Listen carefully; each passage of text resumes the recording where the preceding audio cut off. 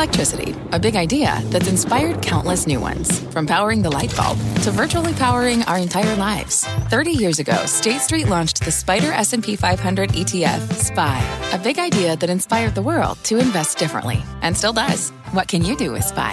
Before investing, consider the fund's investment objectives, risks, charges, and expenses. Visit ssga.com for a prospectus containing this and other information. Read it carefully before investing. SPY is subject to risks similar to those of stocks. All ETFs are subject to risk, including possible loss of principal. Alps Distributors, Inc. Distributor.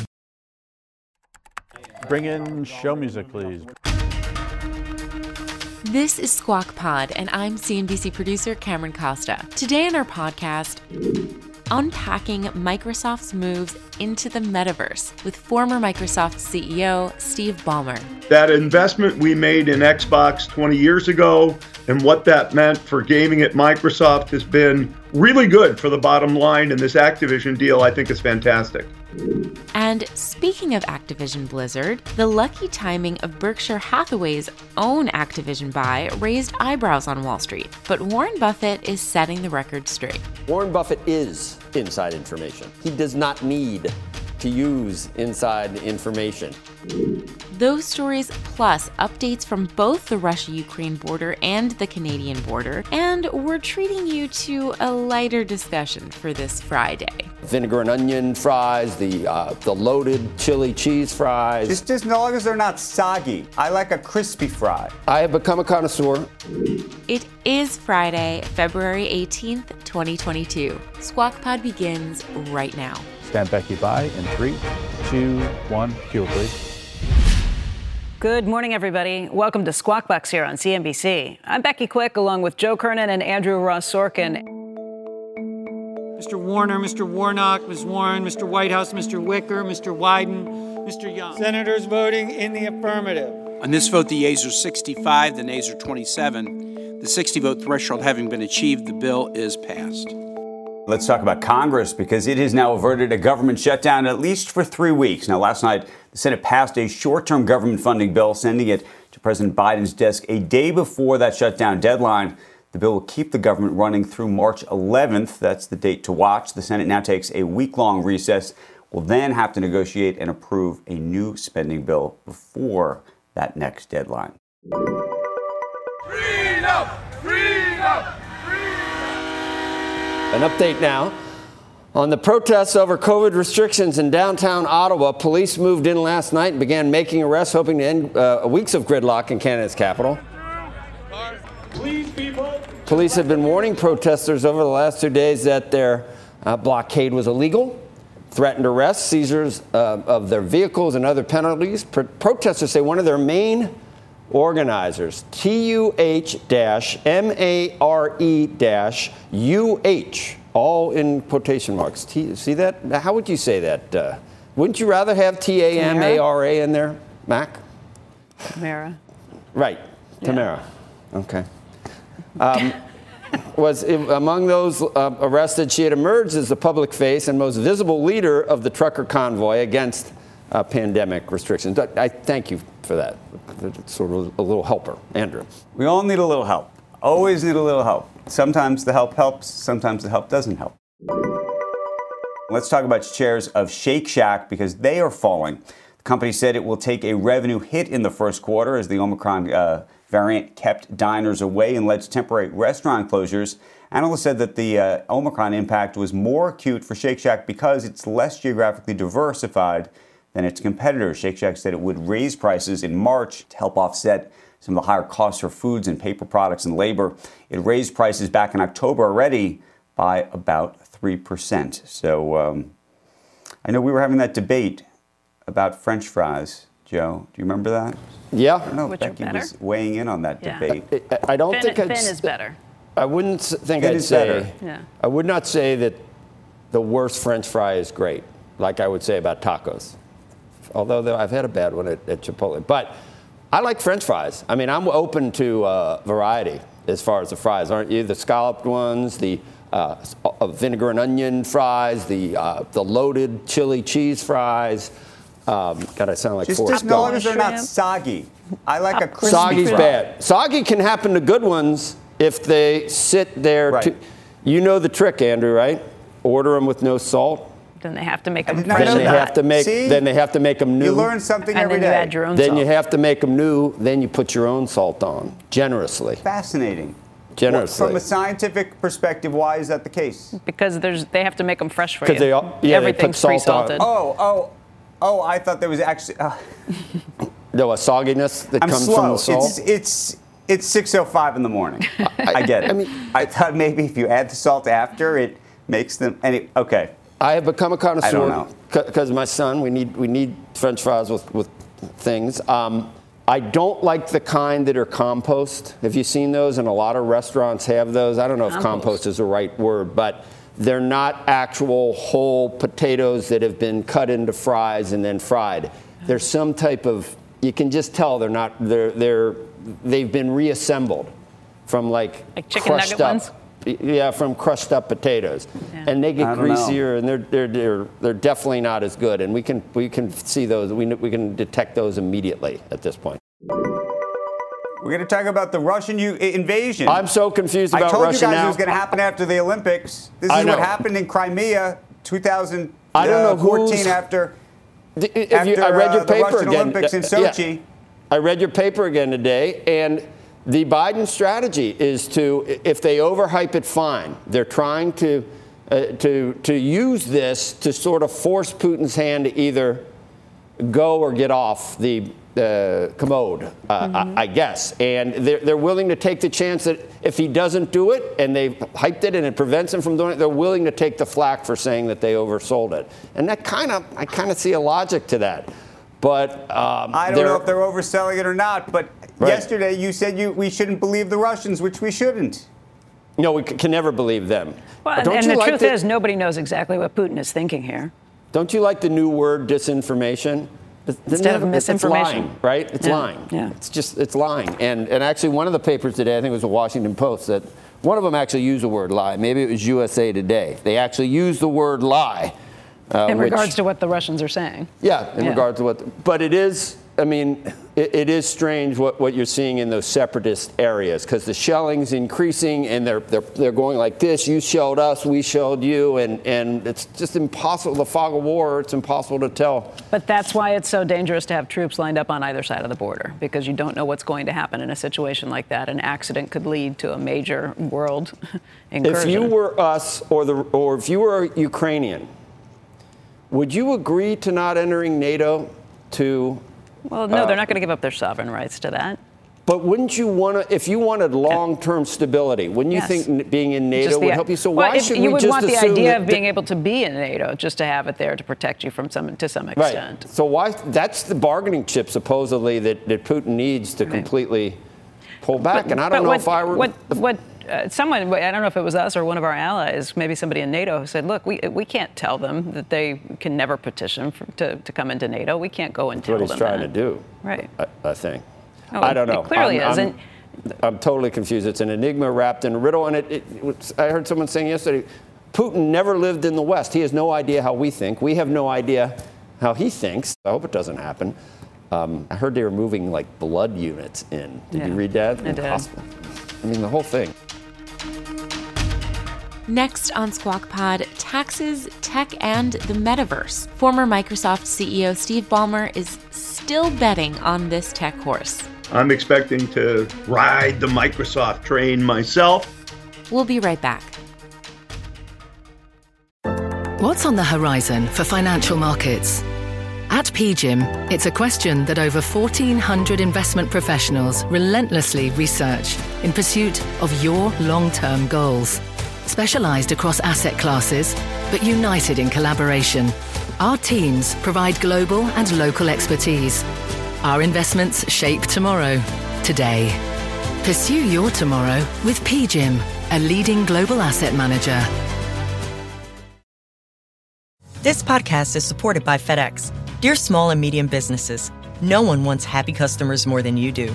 That's why FedEx offers you picture proof of delivery, packageless and paperless returns, as well as weekend home delivery to 98% of the U.S. on Saturday and 50% on Sunday. See the FedEx service guide for delivery information. FedEx Ground service is also faster to more locations than UPS Ground. See what FedEx can do for your business. Absolutely, positively FedEx.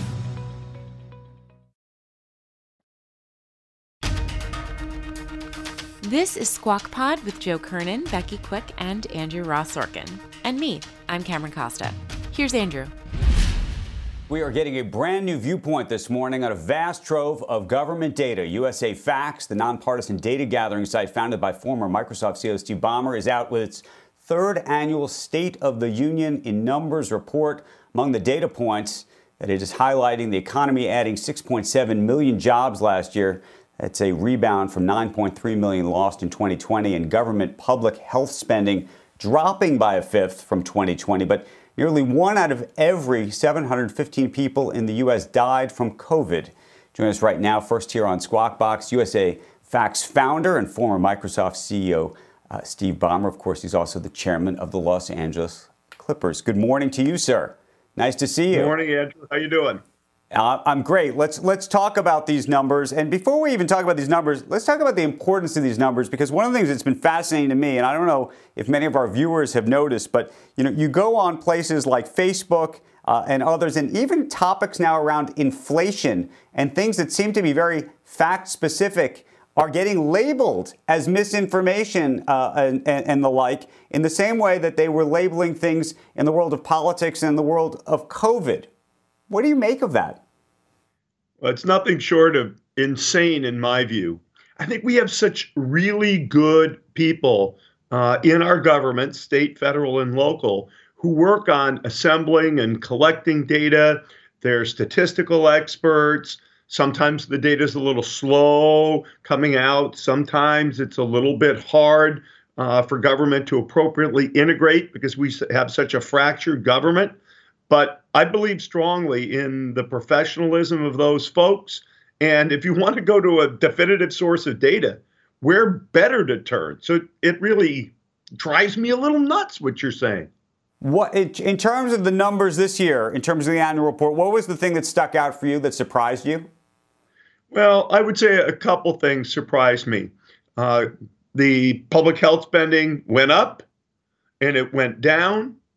It surprised me to see that while Medicaid spending was up versus, and I'm going to do everything versus 2019, Andrew, it's the only sane year to take a look at, unless I tell you specifically, like public health.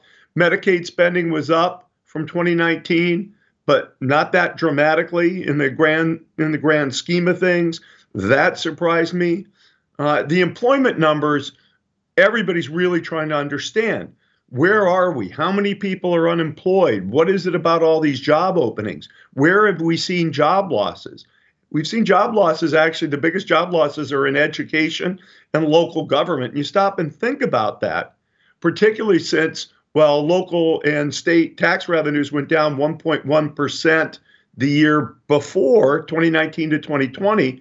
They're up 19% this year, plus all of the transfers they get from the federal government. It is super surprising to me. When you think about inflation that you're actually seeing in your role as the owner of the Clippers and in your role as an investor, what are you seeing? I mean, how prominent is it? Do you think there's a way to get a handle on it? Yeah, I mean, obviously, we're seeing inflation. We are building a stadium for the Clippers as we speak, if you will. We're early in the project, and yet we see, as everybody else does, an increase in commodity prices.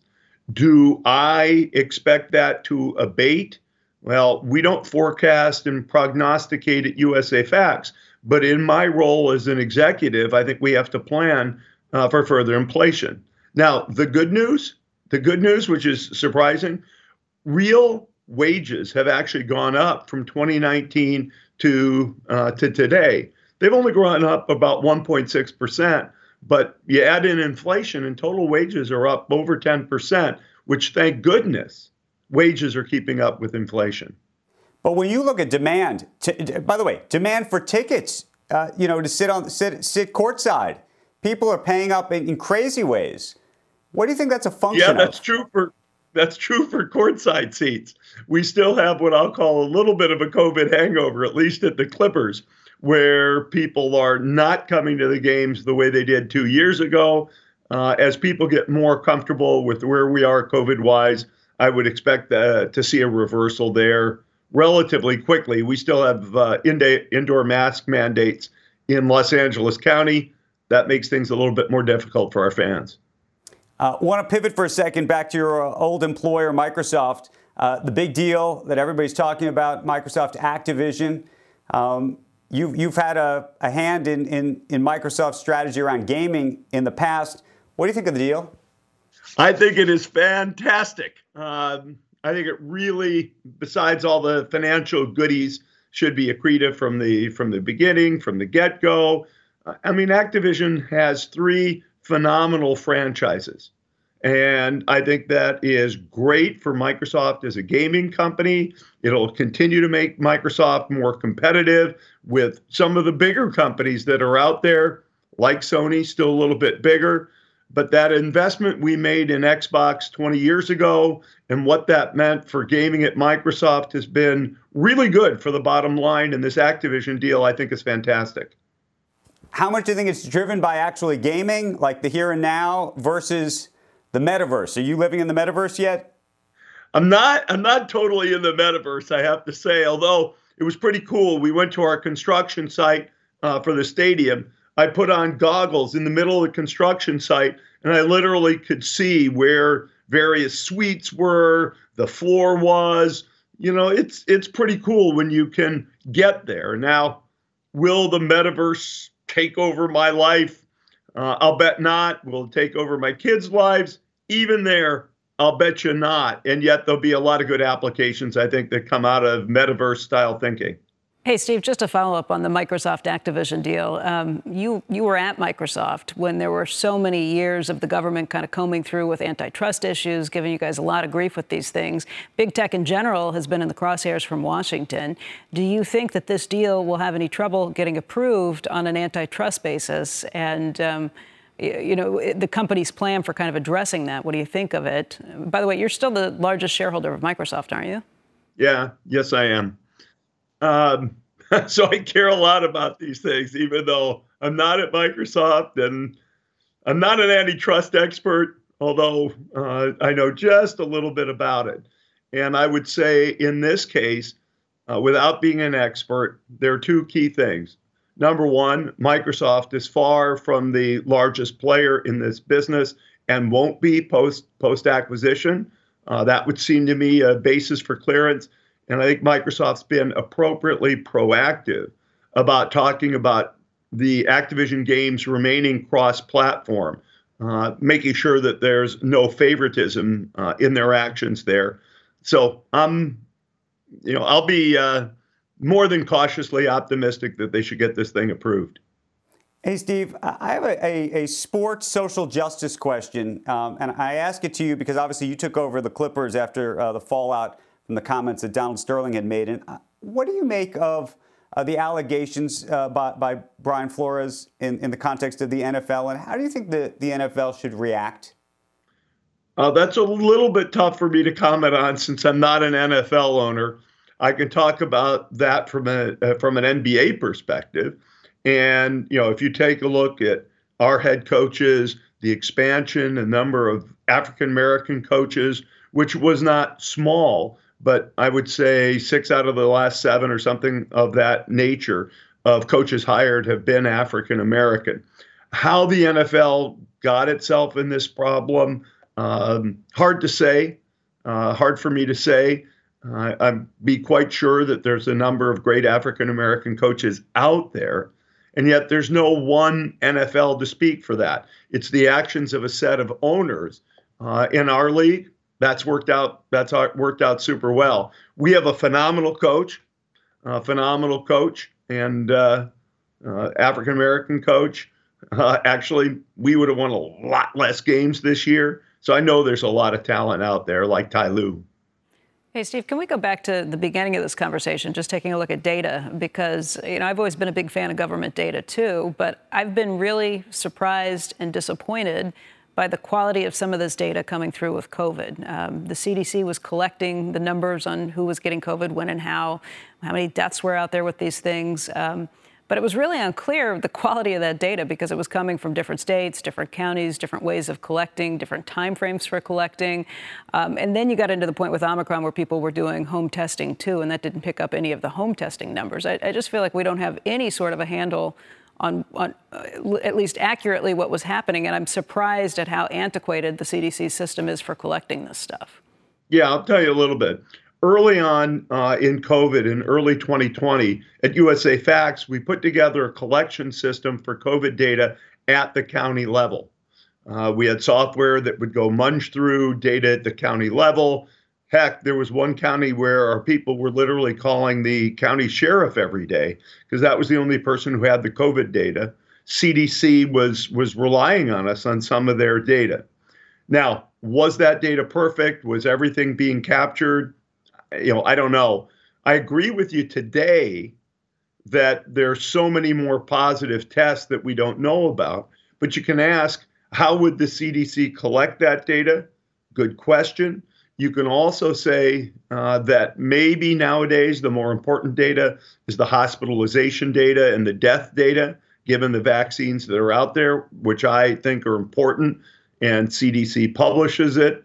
At the end of the day, though, you have to remember, Becky, that we are a federation of governments, and the CDC, the federal government, doesn't have control over all data collection.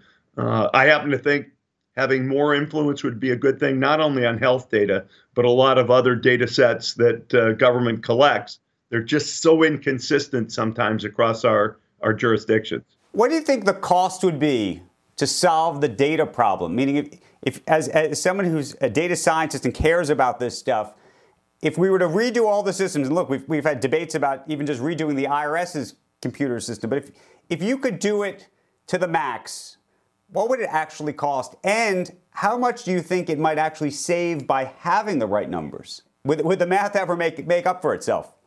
Oh, I think the math would make up for itself very nicely. I can't give you an exact estimate, but my guess would be tens of millions, maybe 100 million at the federal level.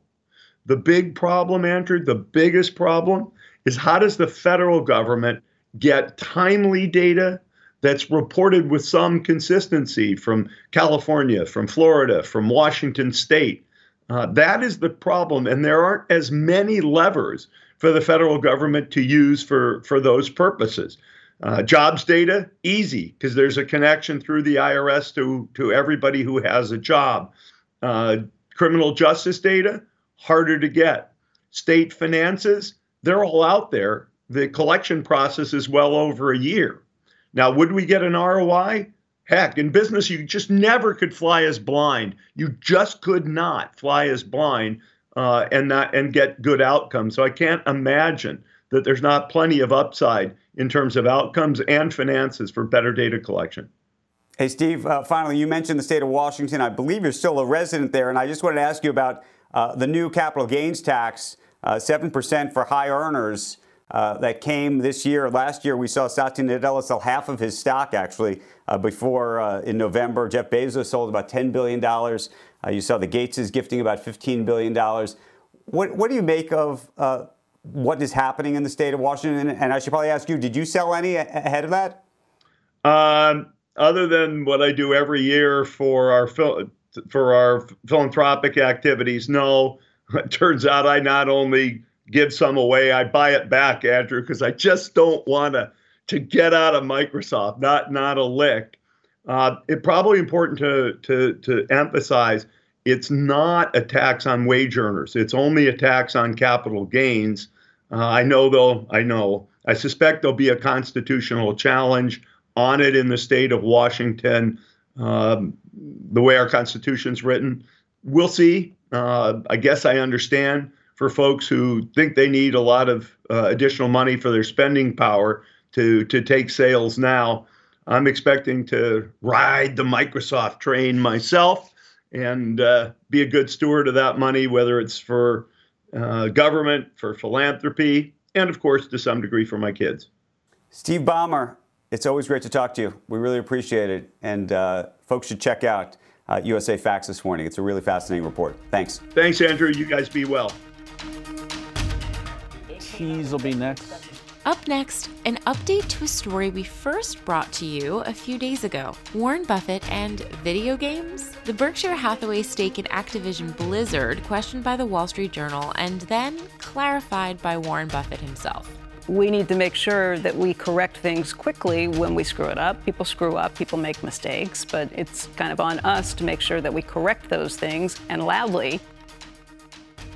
This podcast is supported by FedEx. Dear small and medium businesses, no one wants happy customers more than you do. That's why FedEx offers you picture proof of delivery, packageless and paperless returns, as well as weekend home delivery to 98% of the U.S. on Saturday and 50% on Sunday. See the FedEx service guide for delivery information. FedEx Ground service is also faster to more locations than UPS Ground. See what FedEx can do for your business. Absolutely, positively FedEx. Hey everyone, it's Ted from Consumer Cellular, the guy in the orange sweater, and this is your wake-up call. If you're paying too much for wireless service, you don't have to keep having that nightmare. Consumer Cellular has the same fast, reliable coverage as the leading carriers for less. And for a limited time, new customers receive their second month free when they sign up and use promo code MONTHFREE by May 31st. So why keep spending more than you have to? Seriously, wake up and call 1-888-FREEDOM or visit consumercellular.com. Taxes, fees, and other third-party charges will apply. See website for additional details. Stand Becky by. You're listening to Squawk Pod from CNBC. Cue her, please. I'm Becky Quick, along with Joe Kernan and Andrew Ross Sorkin. Berkshire Hathaway's Warren Buffett is trying to set the record straight after an article in the Wall Street Journal earlier this week insinuated that Berkshire Hathaway may have had inside information on the Microsoft Activision deal. At issue, Berkshire took a $1 billion stake in the video game giant in the fourth quarter of last year. Weeks later, Microsoft bought that company, or made a bid to buy the company, for more than $68 billion. The timing of that raised eyebrows at the Wall Street Journal because of Buffett's decades-long friendship with Microsoft co-founder Bill Gates, although Gates did resign from both Microsoft's and Berkshire's board back in 2020. Yesterday, Buffett took the unusual step of writing a letter to reporters to clear up the misconceptions. He said the purchases of Activision were made by one of his two independent investment managers, meaning either Todd Combs or Ted Weschler. He said about 85% of the position was acquired in October and that the purchases were finished in November with a cost average of about $77. Buffett wrote, when Microsoft files its proxy materials on its proposed purchase of Activision, I would be surprised if they even had discussed a proposal with Activision in early October, although I do not know. Buffett also points out that the $77 a share purchase price could have been replicated at about $78 a share after the Microsoft proposal was announced, and it was no bonanza of any sort for Berkshire. Andrew, this is interesting because in this situation, look, he spoke to the Wall Street Journal reporter off the record before the article was published several times during the day. The Journal went ahead and published this article anyway, insinuating that the price had been much lower, $66 or something. And that article was up for so long during the course of the day that other places picked it up too. CNN, Fortune, the New York Post, they all ran with this story kind of saying, ooh, look at the timing on this, interesting timing, and look at the price, even though the information was wrong with that. And I think that gets to this idea. It's always been out there. If you don't correct a story promptly or quickly, it can get out there. But with the intranet, it's almost like a hydra. Even though the Journal changed the story much later, 10 or 12 hours later, it was too late. The story had been replicated. It's everywhere. You can cut off one head, but you can't cut all of them. And I think that's why he made this unusual step of reaching out to a lot of places, a lot of media publications, a lot of reporters to say, let's make sure this story is correct. And in fact, he said he's going to be posting that letter on the Berkshire Hathaway website to make sure that nobody can come back in the event he's not here to clear it up himself and say that this is what happened. Right. Two quick notes, just because I've done a lot of reporting around the transaction at the time. Mm-hmm. The truth is that I don't believe the negotiations actually did believe. He's probably right. I mean, I know he's right. Yeah. I don't believe the negotiations began. I don't think there was an offer made in October when these stock sales or stock purchases he were made. These, the offer didn't come until after Activision shares dropped precipitously after the Journal wrote these stories about it. That would be in November. Was late November. In terms of the actual timing. Yeah. So I think unto itself that should clear the air. And we talked about it on the air the day that the disclosure was made about the Berkshire buying, that it wasn't actually Warren, or at least I remember we were speculating that, that it was a Todd or Ted acquisition. I would speculate it was probably Todd, but that's my own guess. And nonetheless, but nonetheless, people speculate about all sorts of craziness, but I'm glad that they cleared it up. You tell me that there's someone that actually thought that Warren Buffett was going to trade on inside information. Warren Buffett is inside information. If he wants Goldman Sachs to pay him 12% during the financial crisis, they'll pay him 12%. He does not need to use inside information. He is inside. It's absurd. Even the idea that especially when he's how old? He's going to start that now 90. When he's worth 90 and he's worth, I don't even know. And like $100 billion. Hey, I heard a tip. In Microsoft, that's ridiculous. It is, but I think what's more concerning is just in this era of fake news accusations being thrown out. Misinformation, things happening like that, we need to make sure that we correct things quickly when we screw it up. People screw up, people make mistakes, but it's kind of on us to make sure that we correct those things and loudly. Right. The crazy thing is, I know he sent that letter to CNN, to Fortune, to the New York Post, and the New York Post, which has this bad rap for being a tabloid newspaper without really having anybody checking anything, is the only one that I saw that actually corrected it properly and put the entire story out, saying, here's what happened. Take the New York Post over CNN any day. Well, CNN still had a story this morning when I was looking that suggested, look at the timing. It's still pretty interesting, even though that's out there. The New York Post wrote a TikTok that said, here's what we learned. Here's what happened afterwards. Here's how it went out. Yeah. I don't know. Maybe people have different views of different newspapers. Yeah. The New York Post wouldn't be the one I'd point a finger at, but let's not mention any names. Yeah. Just saying, New York Post corrected it fully and accurately. Did you see a report about this? I don't think so. No. In the Times. Where do you want me to start with other stuff? I think we're getting off point there. But anyway, trying to clear up the story and trying to make sure that people know what really happened. Can I just say, let's all enjoy Friday and enjoy the weekend, because I guarantee you Monday going to be here so fast. We're off work on Monday. It's closed. We are. Stock markets. Let's do a 3-day. Let's make it 3. That's the podcast for today and for the week. Thank you for listening, as always, and enjoy the long weekend ahead. Squawk Pod will be off on Monday for President's Day. Squawk Box is hosted by Joe Kernan, Becky Quick, and Andrew Ross Sorkin, weekday mornings on CNBC at 6 a.m. Eastern, to get the smartest takes and analysis from our TV show right into your ear. Listen and follow Squawk Pod wherever you get your podcasts. We'll meet you back here on Tuesday. Have a great long weekend. We are clear. Thanks, guys.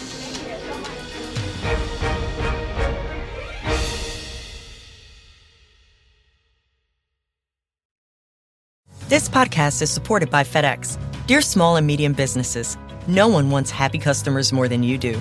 That's why FedEx offers you picture proof of delivery, packageless and paperless returns, as well as weekend home delivery to 98% of the U.S. on Saturday and 50% on Sunday. See the FedEx service guide for delivery information. FedEx Ground service is also faster to more locations than UPS Ground. See what FedEx can do for your business. Absolutely, positively FedEx.